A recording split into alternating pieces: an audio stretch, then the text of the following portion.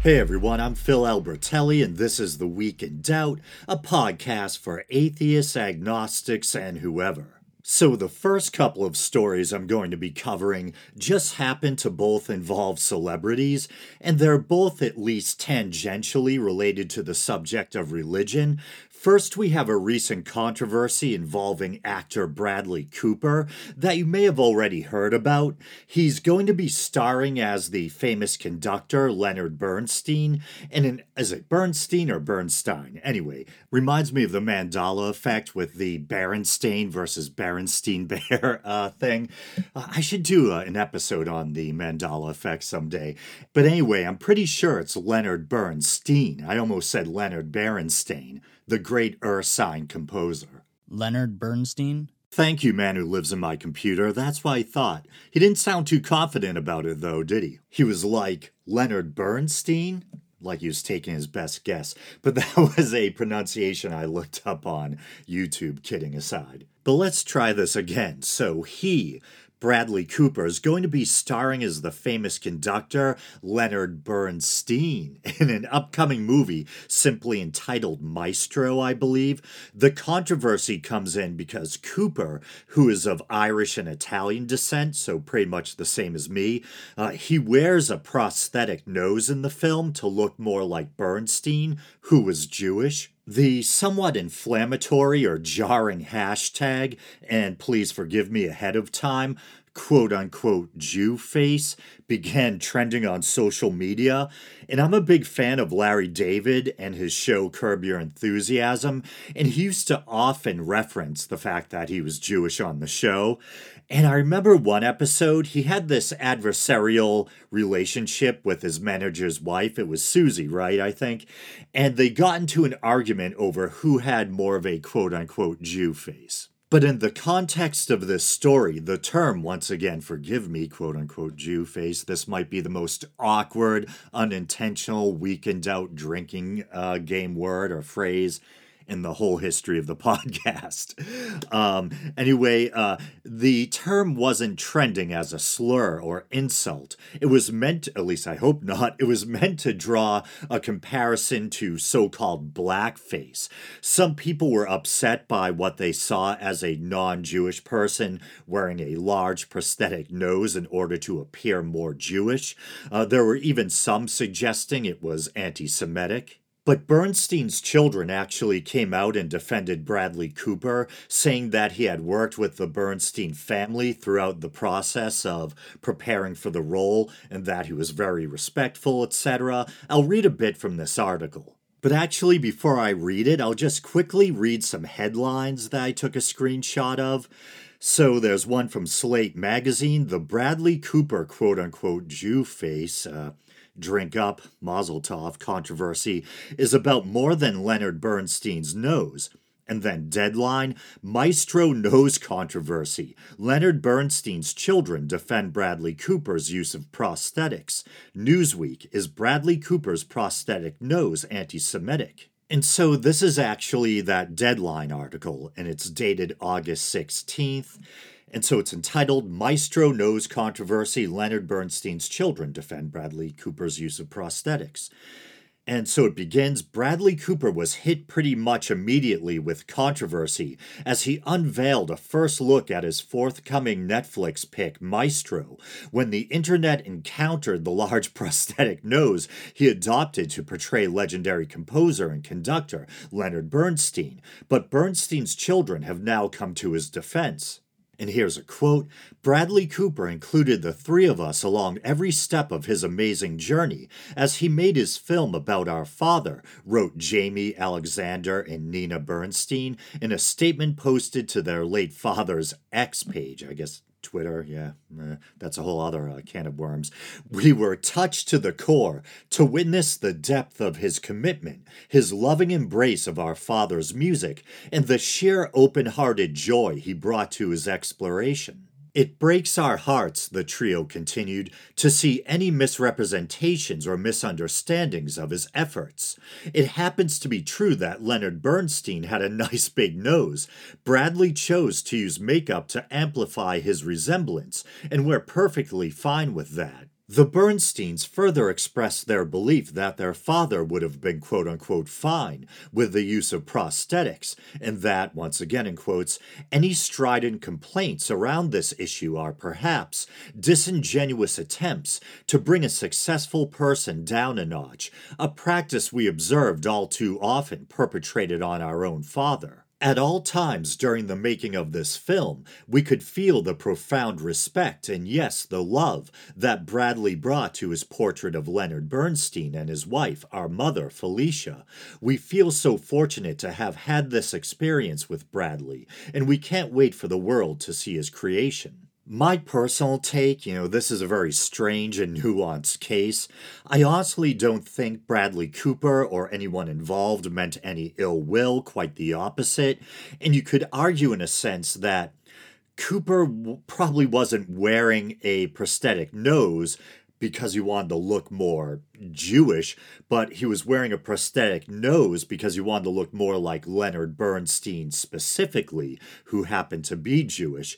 On the other hand, and this is one of the first things that occurred to me when I first heard this story, Bradley Cooper kind of naturally already has a strong or prominent nose of his own. He's a good looking guy. I'm not saying he has a big nose. It fits his face, but it's kind of a strong nose. He probably could have easily gotten away without wearing a prosthetic and still would have looked close enough to Bernstein. And just recently we had Oppenheimer, where we had another Gentile actor playing a Jewish person. Is it Cillian Murphy? Is that how you pronounce it? As Robert Oppenheimer. And Oppenheimer had a more pronounced nose and kind of different facial features than the actor playing him. But I think Murphy still did a good job of capturing the essence of Oppenheimer. And he had that kind of haunted look in his eyes that Oppenheimer had, at least in that famous clip that I've always found very moving, where the real Oppenheimer, quoting the Bhagavad Gita, says, "And now I have become death, the destroyer of worlds," which they do have him say a couple of times in the film. And yet I think it lacked the gravitas of the real Oppenheimer saying it in that famous clip I just mentioned. And I think Cillian Murphy and Bradley Cooper are both charismatic and talented actors. I really like them both, but makes you wonder why they wouldn't have tried to find actual Jewish actors for the parts, which in fairness, maybe they did, but, if not out of principle, then at least cynically to try to avoid this kind of controversy or backlash. I think I've heard before that sometimes higher-ups at a studio will insist on casting big-name actors in an attempt to draw people to the box office. So it could have been partly that phenomenon, influencing the casting too. And I feel bad even criticizing or questioning the casting because they're both, once again, talented actors who I like. But yeah, makes you wonder though, you have these prominent Jewish figures that they're making biopics about. Why not try to find a Jewish actor? But another thing about the prosthetic nose, even though Bradley Cooper wanted to wear it out of dedication to the role, you would think someone involved might go, wait, there's kind of this anti-Semitic stereotype that Jews all have big noses. Maybe this isn't a great idea. And once again, Cooper already has a kind of pronounced or strong enough nose that he probably didn't even need the prosthetic. So why take the chance when someone should have known it might be seen as offensive? I don't know. And a strange thing that occurred to me is how, it's funny, you can just get away with something like this, a person wearing a fake nose to look more like a person of a different ethnicity. But say if a white actor darkened their skin to look more like someone else of a different race or ethnicity, especially a black or African person, that definitely wouldn't fly. I think the last example of that I can remember was Robert Downey Jr. in Tropic Thunder, which was meant to be satirical, and even that was seen as rather controversial at the time. And I think there's a couple of reasons why blackface is considered more taboo or less acceptable. One is the existence in relatively recent history of racist phenomena like minstrel shows, where you had white performers donning blackface, or exaggerated caricatures of black people used in advertising, etc. I think another reason why you can kind of squeak by with something like this is in modern times, Jewish people are now generally viewed as white, even though there are some exceptions. There's Ethiopian Jews, for instance, and there's the fact that Jewishness refers to being part of an ethno religious group with roots that go back to the ancient Middle East. But once again, I think Jewish people are generally considered white, so a white person wearing a prosthetic to look more like another white person might not necessarily seem as jarring or taboo as a white person wearing blackface, but I can still see why some Jewish people might be offended by it because it does play into Jewish stereotypes. The Middle Ages were rife with anti Semitism, and there were pogroms, and Jewish people were further marginalized and persecuted. You even had Christian mobs killing Jews, all sorts of lurid rumors about Jewish people poisoning wells and having horns and blood libel and all of that ugly stuff.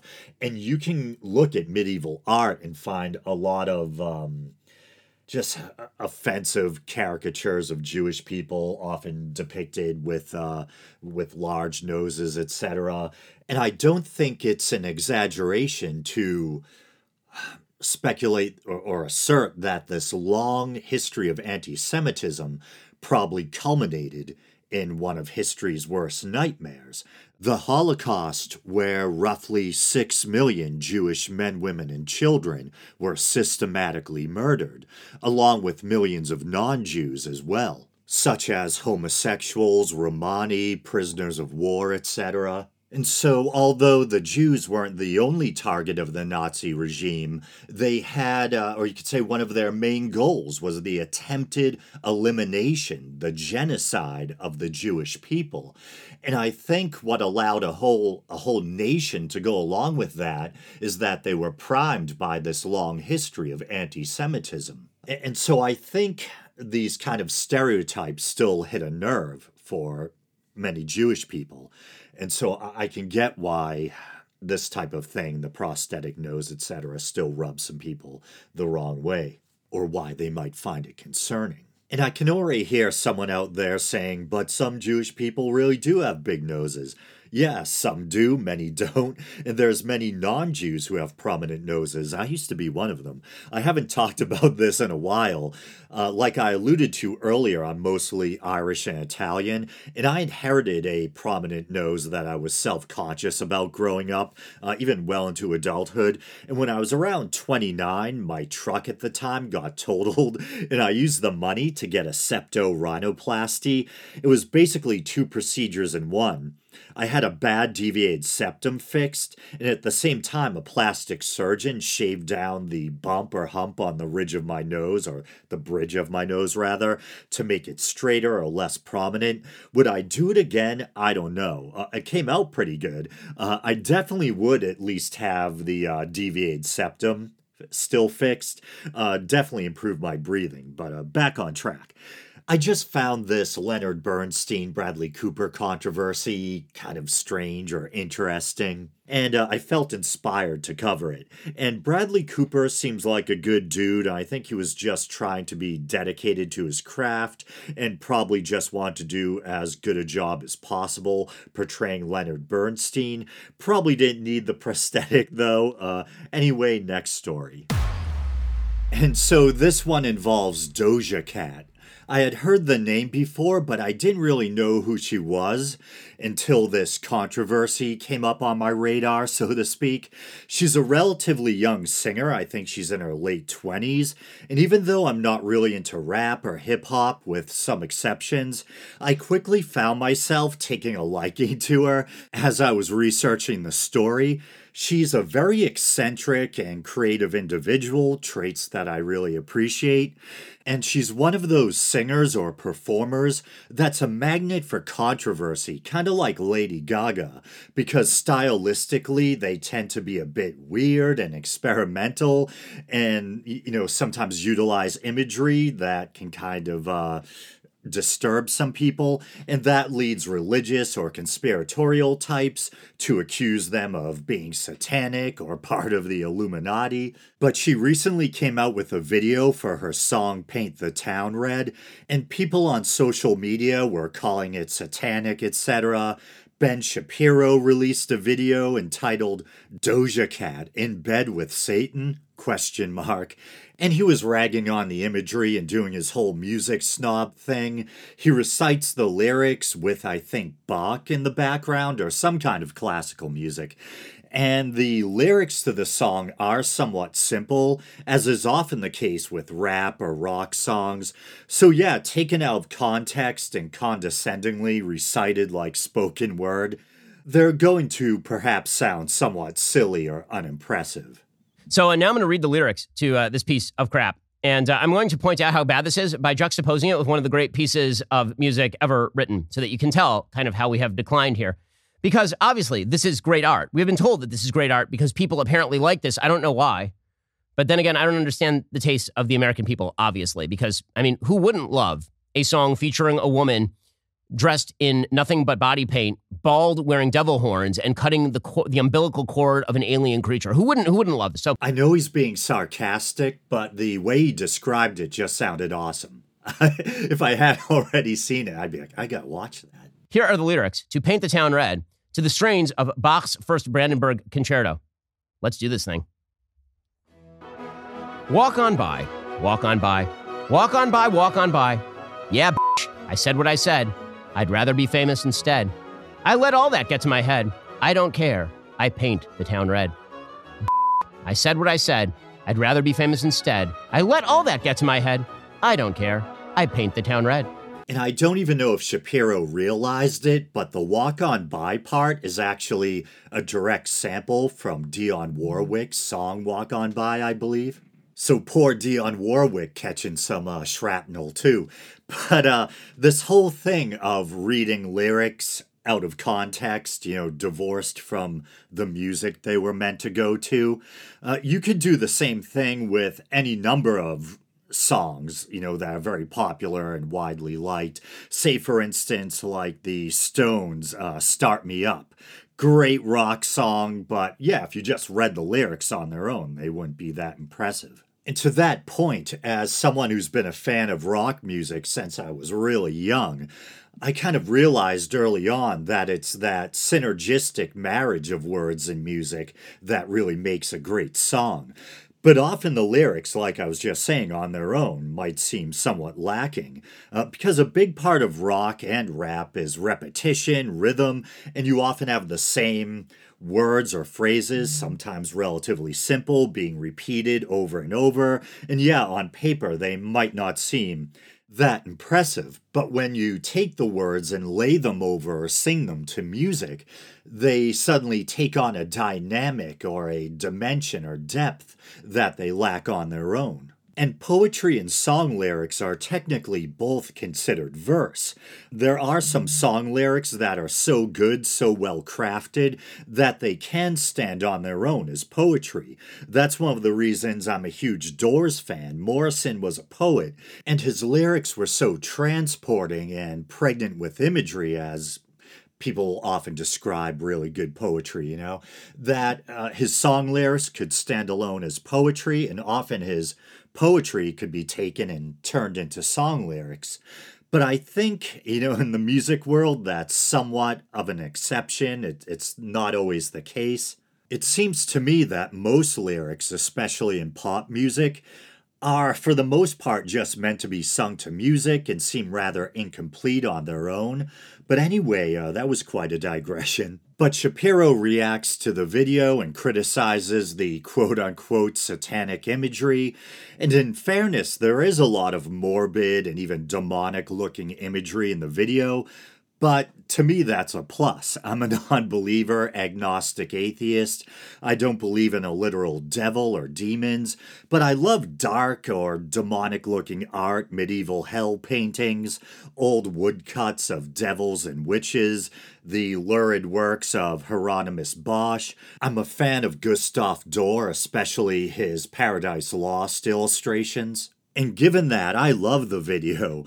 And apparently Doja Cat's an artist herself, and some of her own paintings, I guess, were incorporated into the video. And I mentioned medieval art, and some of the imagery definitely has that feel. It's almost like this fantastical fever dream. She's riding on top of some kind of giant troll dragon type of creature. Then she's dressed in a red robe and standing around with a grim reaper figure. And then her and a man are painted black and both have horns. So very lurid, somewhat morbid, and yet really fun and colorful at the same time. And even as I mentioned, I'm usually not really into hip hop or rap that much. I actually found myself really liking the song and her singing too. But there's another part to the whole Doja Cat, quote-unquote, satanic imagery controversy. She got a couple of new tattoos, I guess, and I think they're new, which people on social media were describing as demonic or satanic. And I have to say, I personally love the tattoos, not only the subject matter, but the quality and detail as well. And once again, kind of like the imagery in her video, the tattoos are of images some people might find strange or morbid.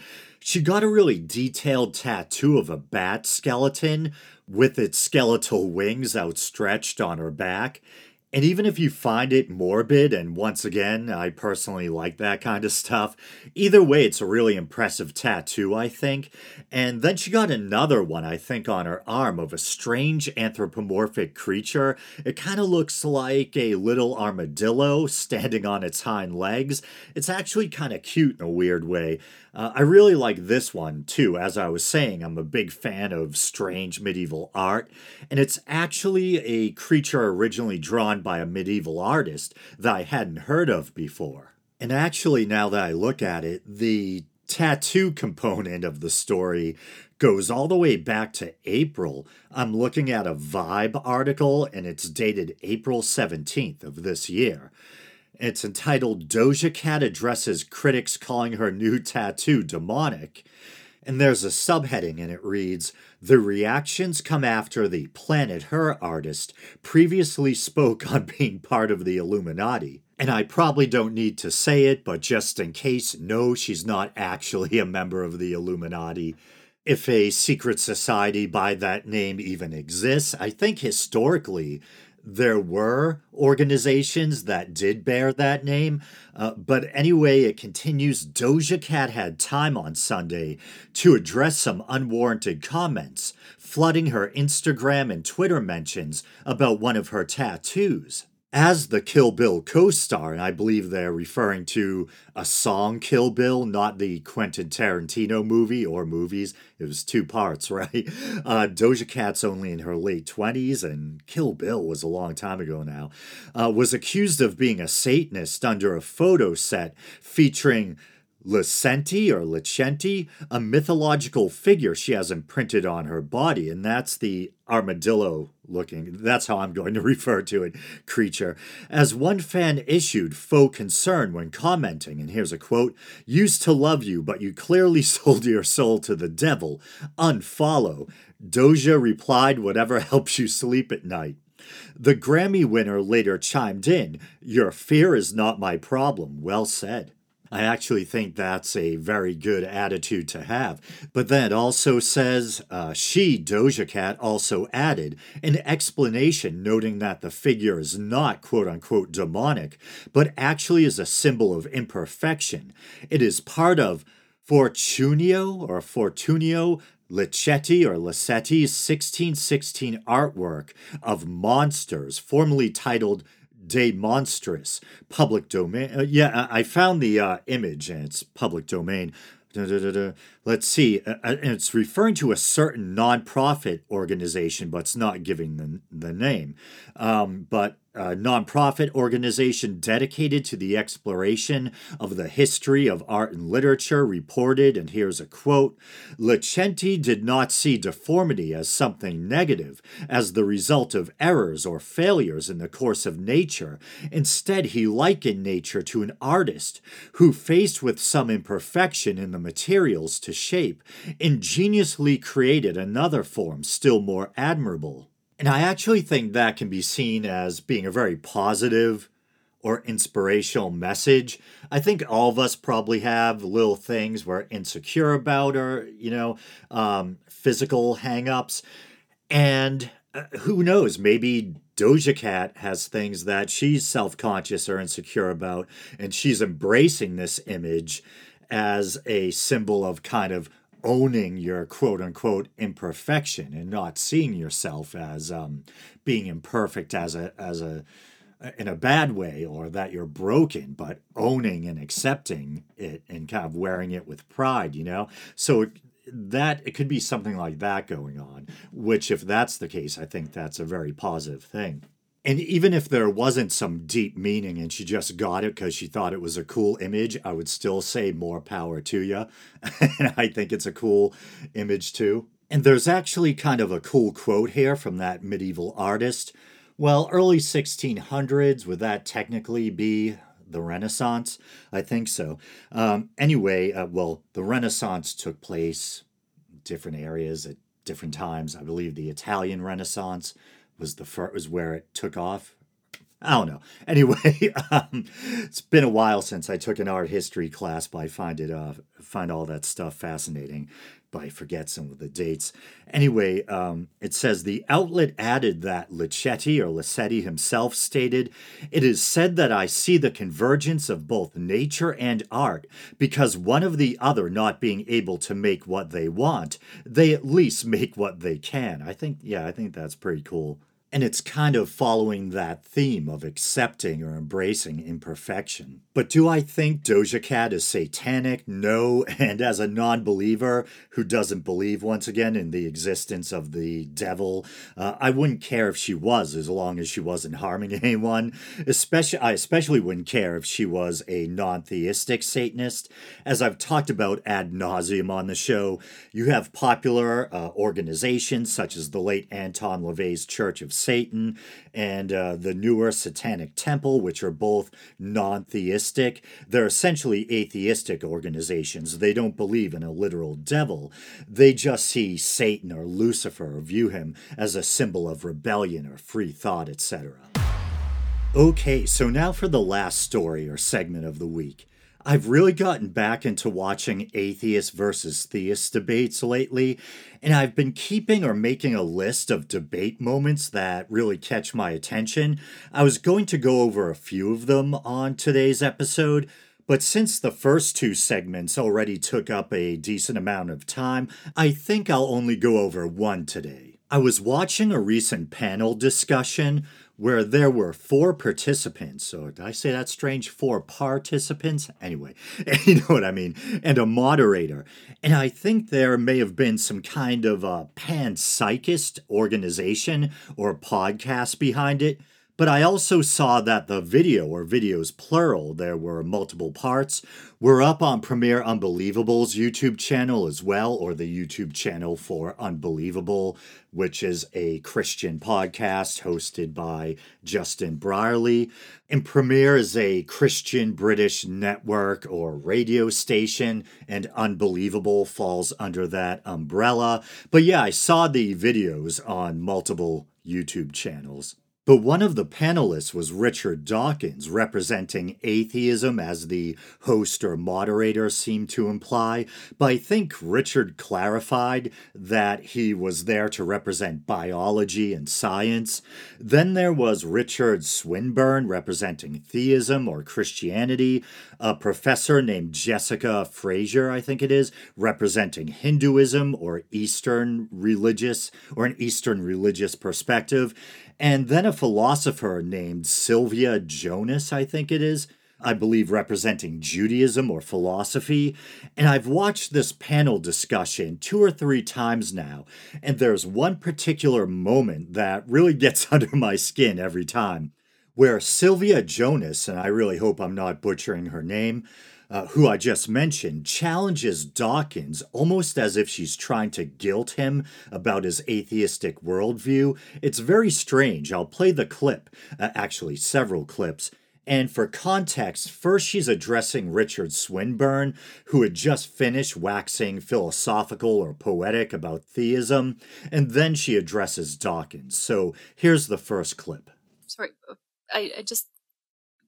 I would like to ask a question. Actually, it's a question for Richard Dawkins, but inspired by what you just said. So, and it sort of, I think, illustrates my point of view. There is so much beauty in what you just said, and I can so much beauty in what you just said, and it gives a certain perspective on our otherwise completely random existence.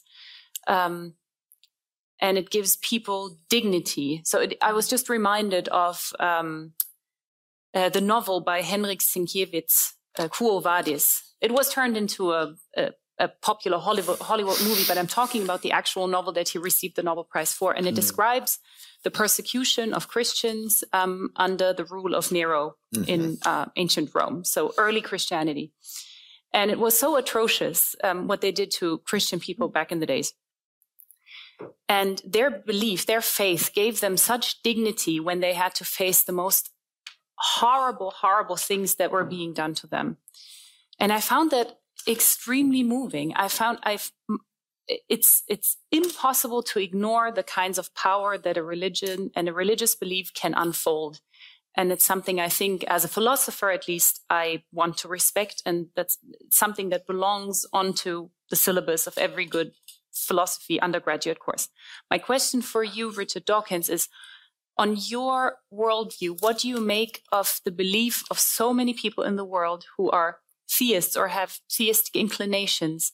I'd say it's, we spoke about the numbers, or I mentioned them in the book. I think it's at least 95% or some number like that. 7% of the world are non-religious. That's right. 7% of the world's population self-identify as atheists.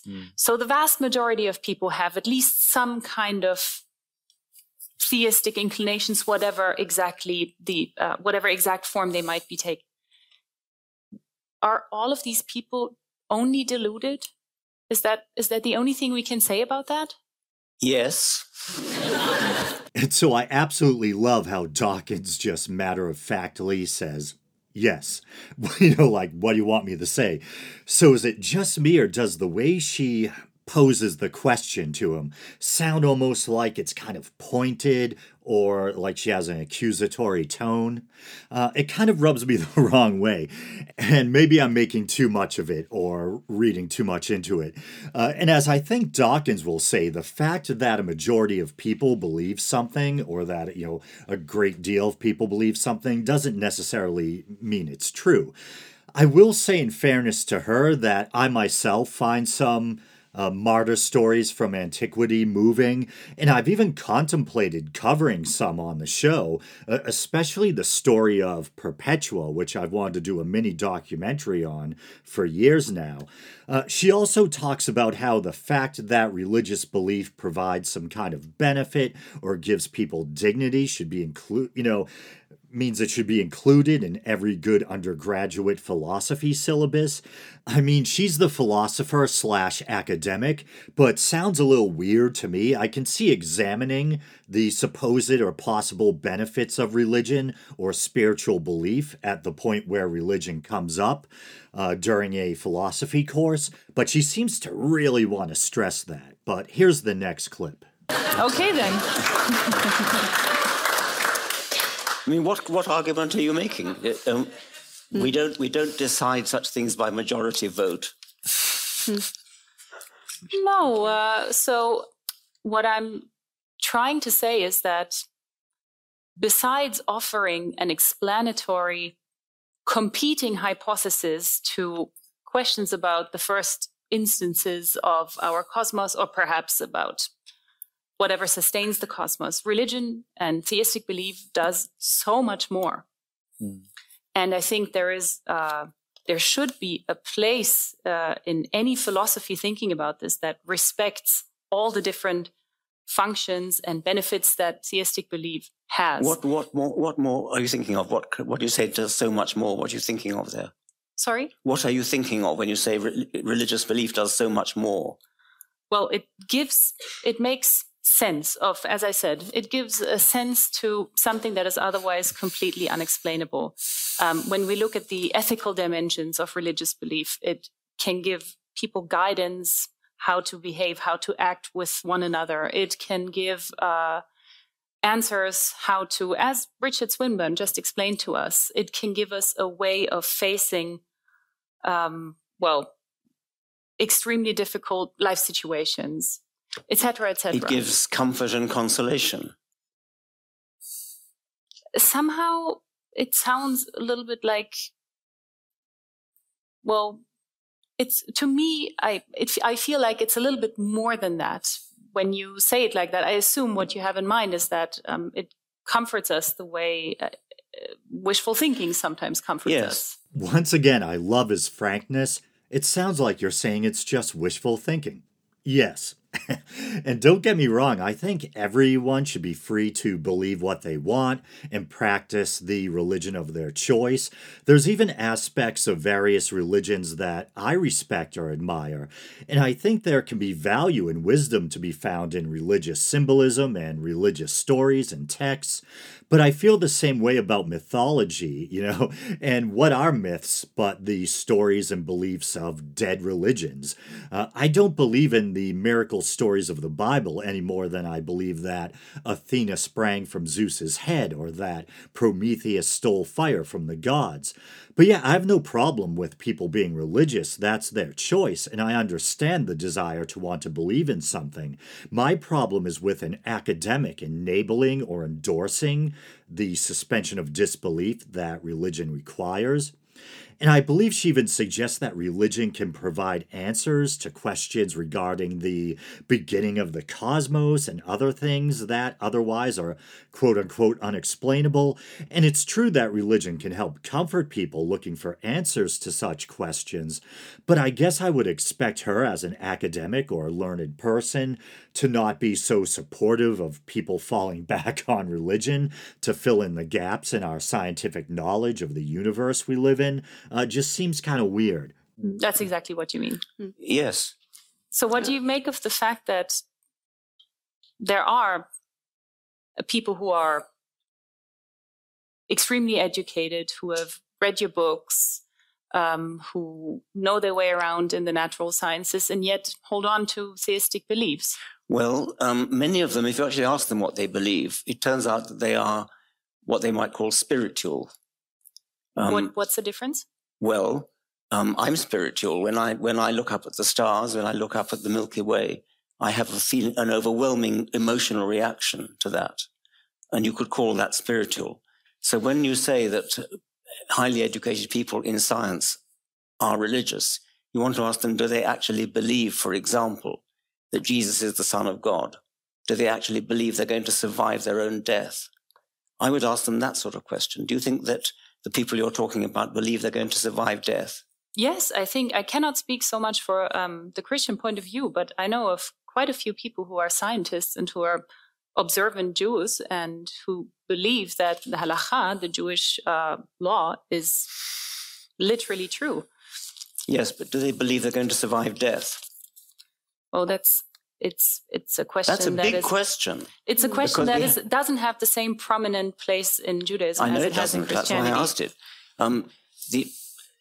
I asked it precisely because that is a scientific question. The brain is what does the thinking. When the brain decays, do you think you're going to survive death? Do you think you're going to survive death? I don't know. I wish I had such a firm answer to it. I actually thought that was an awesome response by Dawkins. He pointed out that many scientists who claim to be spiritual may not necessarily be theists. Of course, some, like Francis Collins, are, and there could be a certain amount of compartmentalization going on there. And I also like how he pointedly asked her if she personally thought she was going to survive her own death. And I thought her response may have been, once again, a little snarky or passive-aggressive. She says she wishes she had such a firm answer to it or something like that, almost as if she thought Dawkins was wrong to have his own firm, atheistic or scientific materialist view on death. Can you just hear my chihuahua breathing there? Anyway, she's sitting behind me on my computer chair. But in fairness to her, and not the philosopher, not my chihuahua, it sounds like English probably isn't her first language, so maybe she didn't necessarily intend for her comment to have that little barb in it, but kind of sounded that way, to me at least. Well, but I certainly don't think that I should dismiss somebody who believes it for good reasons meaning, a certain upbringing, a certain conviction that their religious tradition has a point, should just be disqualified as people who are engaged in wishful thinking. I like how upbringing is a good excuse to hold on to what are probably erroneous supernatural beliefs to her. And once again, people are free to believe what they want. When I meet a religious person in real life, I don't try to deconvert them or tell them their beliefs are BS. If they ask what my beliefs are or want to wax philosophical about the big questions or talk in depth about religion, I won't hide my skepticism and I'll tell them what my view honestly is, but, politely. I don't know what she expects of Dawkins. No one's forcing a religious person to buy a copy of The God Delusion or listen to an atheist podcast or watch an atheist versus theist debate. If they want to avoid that stuff, they can. But atheists and skeptics should be free to voice their opinions just like anyone else. What does she want Dawkins to apologize and promise to stop being a meanie? I'm sorry I threatened your suspension of disbelief by speaking logically and plainly about religion. Just to interject here to bring Jessica in for a moment. Just a point of agreement, though. I think Richard Dawkins is fine, and you can correct me if I'm wrong, with those who are culturally Christian, who enjoy collective comings together and community building and the artworks and all. There are some good things that come out of religious community, which I think you'll both agree give people a sense of purpose and togetherness, strength, etc., and beautiful, wonderful art as well. The point, the disagreement, though, is that it's just wishful thinking in terms of the scientific hypothesis that. Yes, I mean, the music and the art we're totally agreed about. Yeah. And there's no question about that. The beautiful literature, the Book of Ecclesiastes, the Song of Songs, these are wonderful poetry. I gather they're even better in the Hebrew than in the English, but they're pretty good in English. But so what? I mean, that has nothing to do with the truth of propositions, which is a scientific proposition that when the brain decays, your personality survives. That is a scientific proposition, which seems to me at least very, very improbable indeed. Yet again, very well said on Dawkins' part there. And once again, like I've said recently on the show, I don't want to believe it's just lights out, but I believe in being honest with myself and being realistic. And she talked about religion giving people dignity. I think there's dignity and integrity in wanting to be factually honest and wanting to know what's actually true instead of just placating or pacifying yourself with beliefs you find comforting. But on that somewhat dark note, I guess I'll call this episode a wrap. As always, you guys know the drill. You can like the Facebook page. You can follow me on Twitter or X, even though I'm not on there much. You can check out the YouTube channel. Maybe you're doing that now. If you'd like to support the show monetarily, which is always greatly appreciated, now more than ever, but I won't go into it. You can go to patreon.com/theweekindoubt and help the show out for as little as 99 cents a month. All right, brothers and sisters, thank you so much for listening, and as always, until next time.